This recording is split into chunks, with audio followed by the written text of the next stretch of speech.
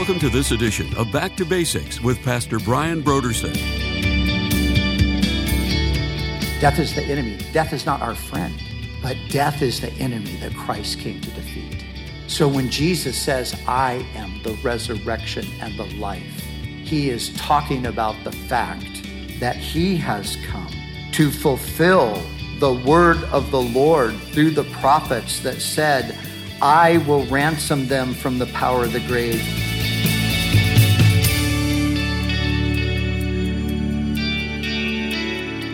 Today on Back to Basics, Pastor Brian continues his study in the Gospel of John. Join us as Pastor Brian begins his teaching on John chapter 11, verses 17 through 44, in a message titled, Jesus Christ, the Resurrection and the Life.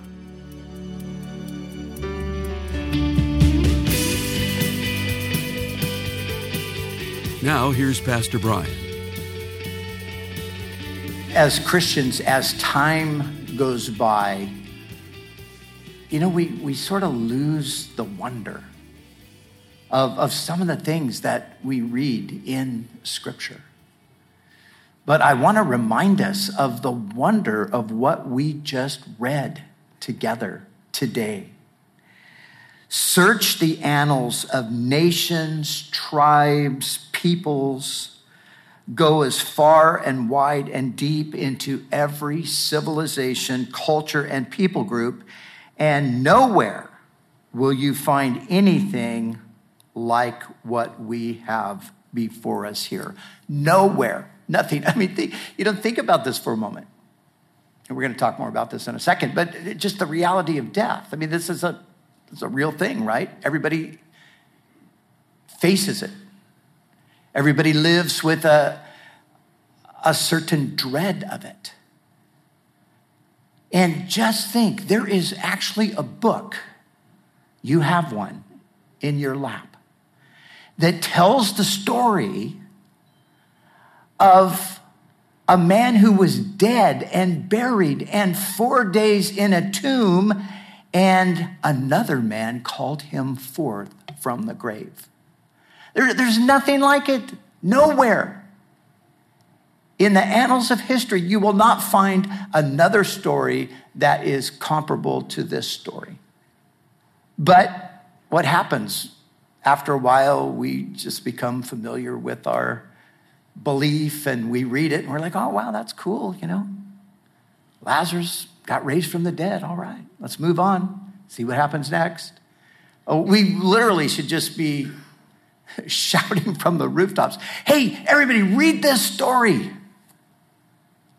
Look at what happened here. And actually, as we look at the story, that is kind of what happened at the time.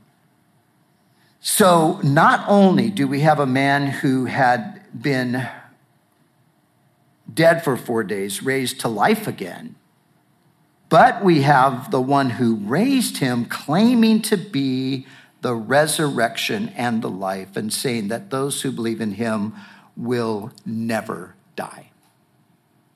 This is, of course, another one of the I am statements of Christ. So we've been looking at those as we've been making our way through the Gospel of John. I am the bread of life. I am the light of the world. I am the gate or the door.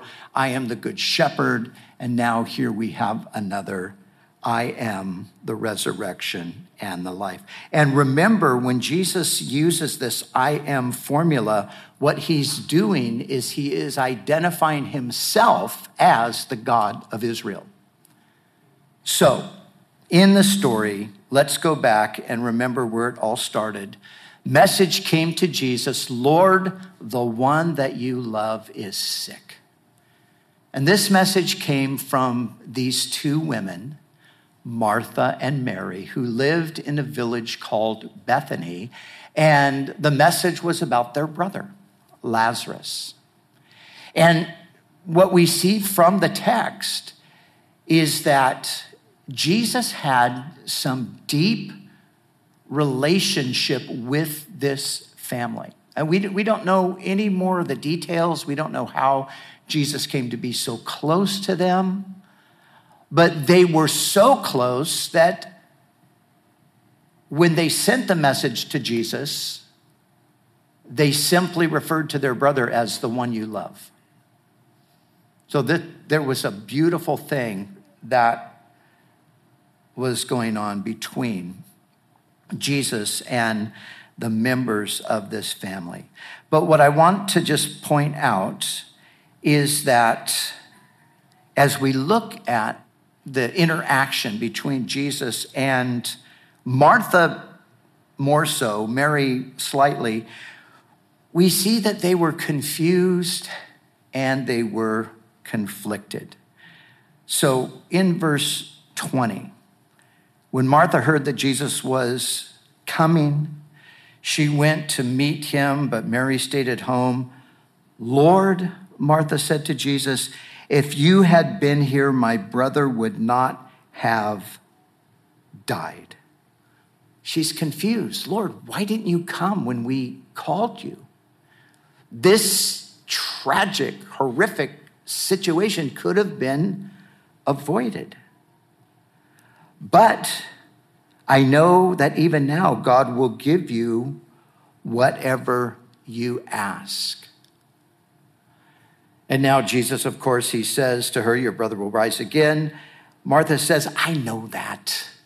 Martha, as a Jew, Jewish people believed in a resurrection. They still believe in a resurrection if they're religious Jews.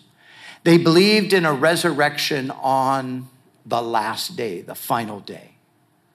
But what Martha doesn't believe, evidently, is that anything could happen today. Now, she says, I know that whatever God asks of you, or whatever you ask of God, I know that he'll give you.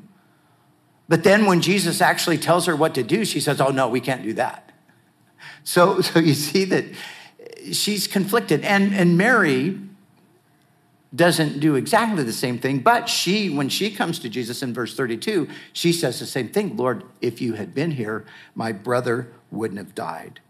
And so what we see with them is basically, as Martha would go on to say, after Jesus declares to her that he is the resurrection and the life, Martha will go on to say, Lord, I believe that you are the Messiah who is to come into the world. But here's the problem. We believe you are the Messiah, but you're not doing Messiah-type things. So you see, there's a conflict here. They believe in one sense, but in another sense, they're struggling. And it's not uncommon for us to find ourselves in similar circumstances, is it? Where we believe. Well, of course, we believe that Jesus is the Messiah. We believe that Jesus is the Savior. We believe that Jesus is God in human flesh. But sometimes things are happening around us that seem like they shouldn't be happening if Jesus was really in control. And so we can identify, I think. I know I can. I've had times in my life where I'm just like, yes, Lord, I know. Yes, you are. But Lord, but what about this?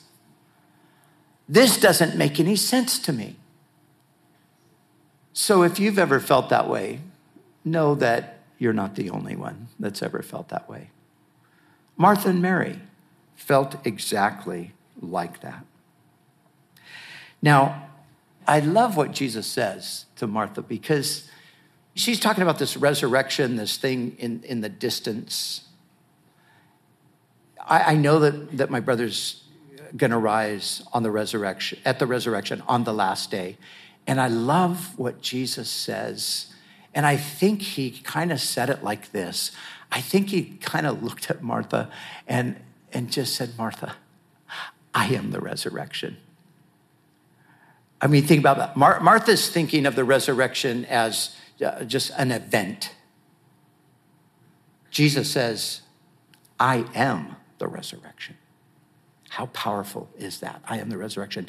Now, we'll come back to that. But the second thing I want us to notice is the emotional response of Jesus to the pain and grief surrounding Lazarus's death.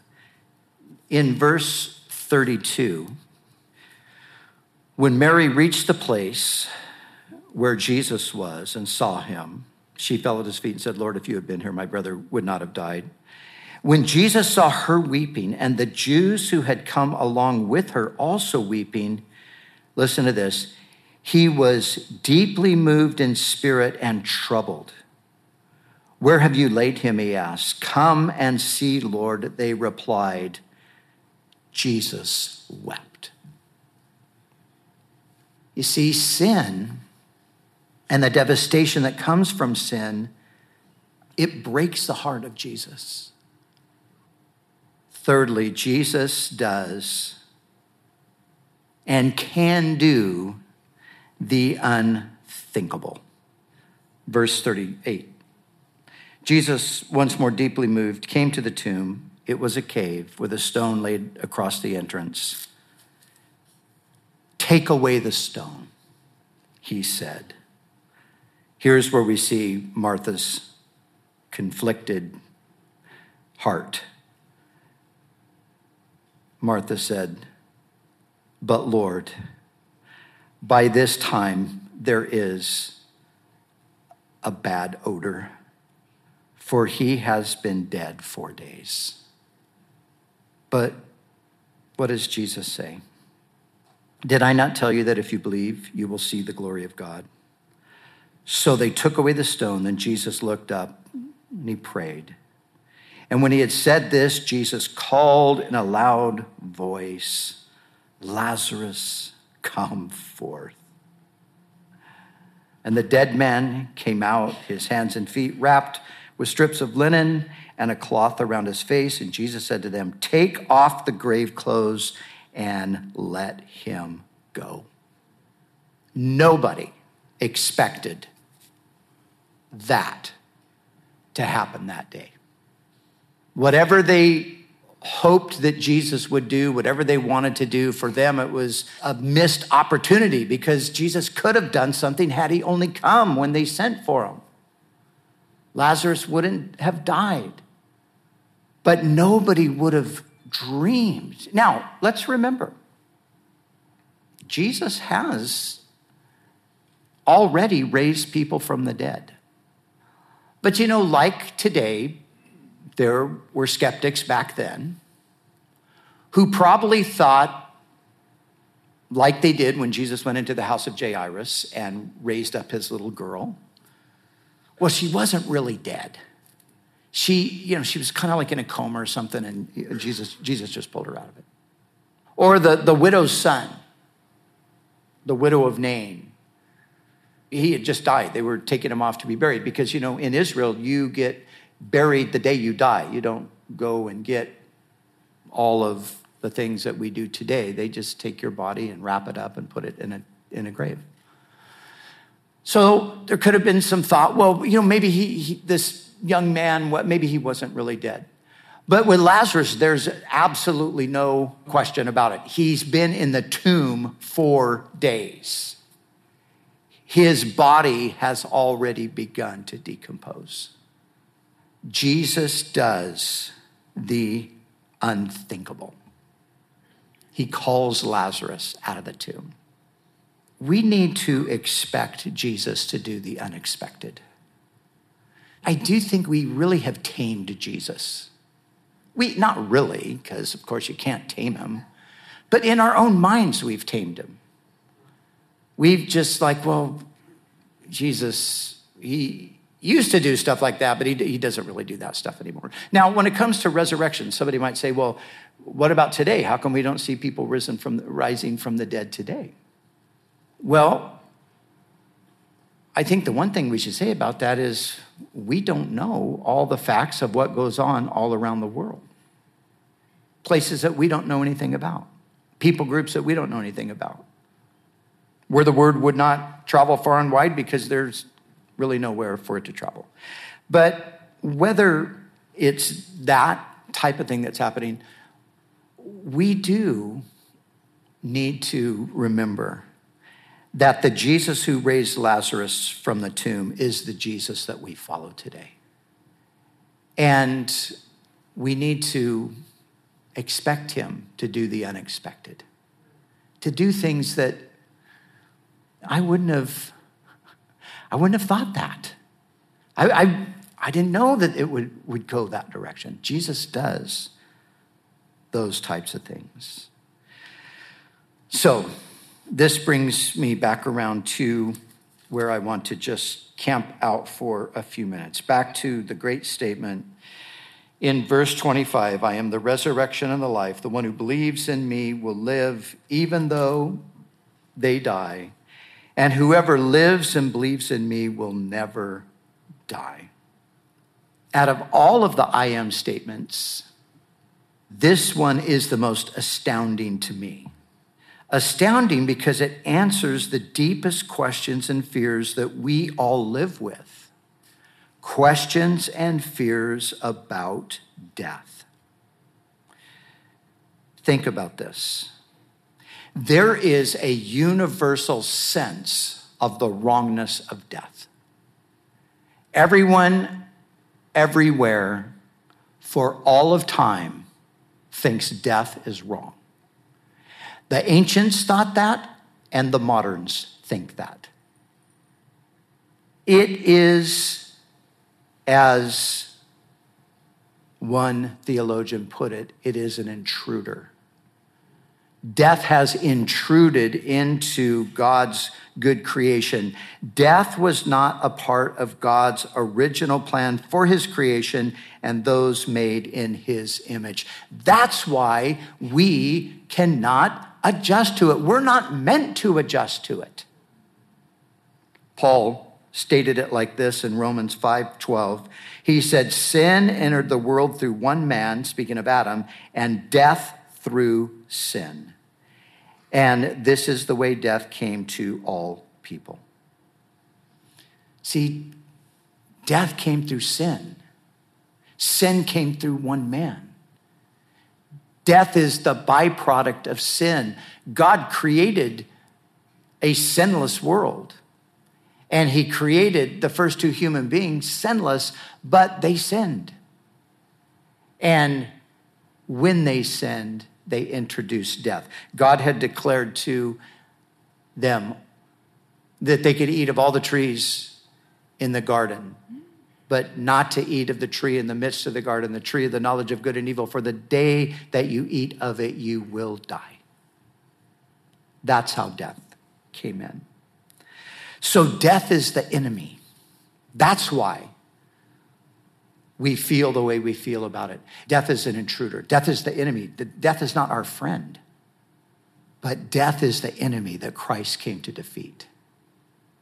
So when Jesus says, I am the resurrection and the life, he is talking about the fact that he has come to fulfill the word of the Lord through the prophets that said, I will ransom them from the power of the grave. I will redeem them from death.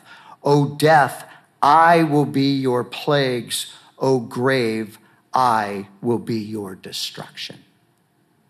Jesus comes into the world to destroy death. That was his primary mission, to destroy death. The destruction of death would come through Christ's resurrection. The Apostle Paul would later write of Christ as the one who abolished death and brought life and immortality to light. Now, Jesus says, I'm the resurrection and the life. Whoever believes in me will never die. You know, one day that just hit me in a way that it hadn't necessarily hit me before. When we talk about people having died, we really are using the wrong language about people who believe in Jesus. Because Jesus said, if you believe in me, you will never die. There's two definitions of death. Pastor Chuck used to remind us of this all the time, the two definitions of death. One is the definition of your spirit or soul being removed from your body. That's our definition of death. God's definition of death is your spirit and soul being disconnected from him. And that's what happened when Adam and Eve sinned. They died. Their physical bodies went on living for a long time, but they were separated from God. Lazarus' resurrection foreshadowed a greater resurrection that would follow shortly. Of course, I'm speaking of the resurrection of Jesus. And the interesting thing is that it foreshadowed the resurrection of Jesus in as much as the prophecy about the resurrection of Jesus in Psalm 16, verse 10 said this, "You will not leave me," the Messiah speaking, "you will not leave me in the grave, nor will you allow your Holy One to experience decay." So what's the fear of Martha? Lord, we can't roll away the stone. He's already decayed. But Jesus calls him forth. And of course, he comes forth and he's not decayed. Maybe that process had already begun, and in the restoration that took place also. But I think in Lazarus, we're seeing this whole thing of you will not allow your Holy One to see decay. And Lazarus' resurrection confirmed Christ's claim to be the resurrection and the life. This is the thing we need to remember about Jesus. Jesus didn't simply make claims. He had acts to back up what he said. Jesus' claim to be the resurrection and the life is so radical that it does not allow the hearer to hold a neutral position concerning him. As C.S. Lewis said, there are only three possibilities with Jesus. He is a liar, a lunatic, or the Lord. Any serious consideration of his words and actions will almost certainly force one to admit, like it or not, that he is the Lord. He is the Lord. And as we close today, of course, as we're talking about Jesus destroying death, he destroys it by dying himself, by facing it head on, but then by rising again. Remember this story in the Bible that you carry around. The greatest story imaginable. Death is defeated by the one who said, "I am the resurrection and the life."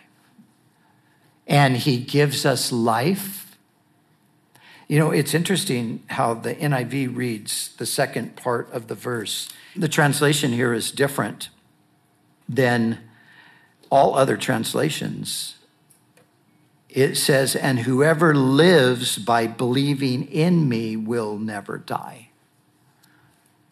Whoever lives by believing in me. That's how we have eternal life, by believing in Jesus.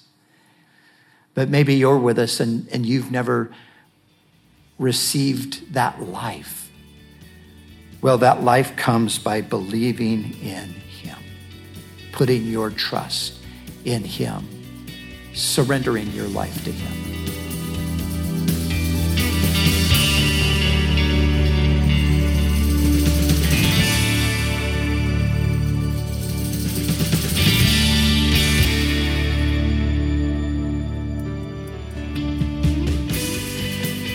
For the month of June, Back to Basics Radio is offering a book titled, Can Science Explain Everything by Dr. John Lennox. Doesn't science depend on reason, while Christianity does so not upon reason, but faith? So can scientists also believe in God? In his book, Can Science Explain Everything?, Dr. John Lennox answers those very questions and many more that consider the relationship between science and the Christian faith.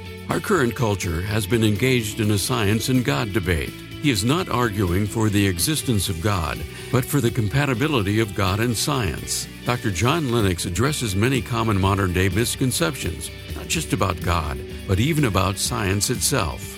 If you want to know more about the relationship between God and science, we encourage you to call us right now at 1-800-733-6443 or visit us online at backtobasicsradio.com. to order Can Science Explain Everything by Dr. John Lennox. And when you give a gift to Back to Basics, we'll send you this book as our way to say thank you. We do appreciate your generous support of this ministry. We'd also like to remind you that all of our other resources are waiting for you at backtobasicsradio.com or by calling our request line at 1-800-733-6443. That's 1-800-733-6443. Our desire is to encourage you in your daily walk with God. We'll continue tomorrow with more valuable insights from Pastor Brian as we study together in the Gospel of John.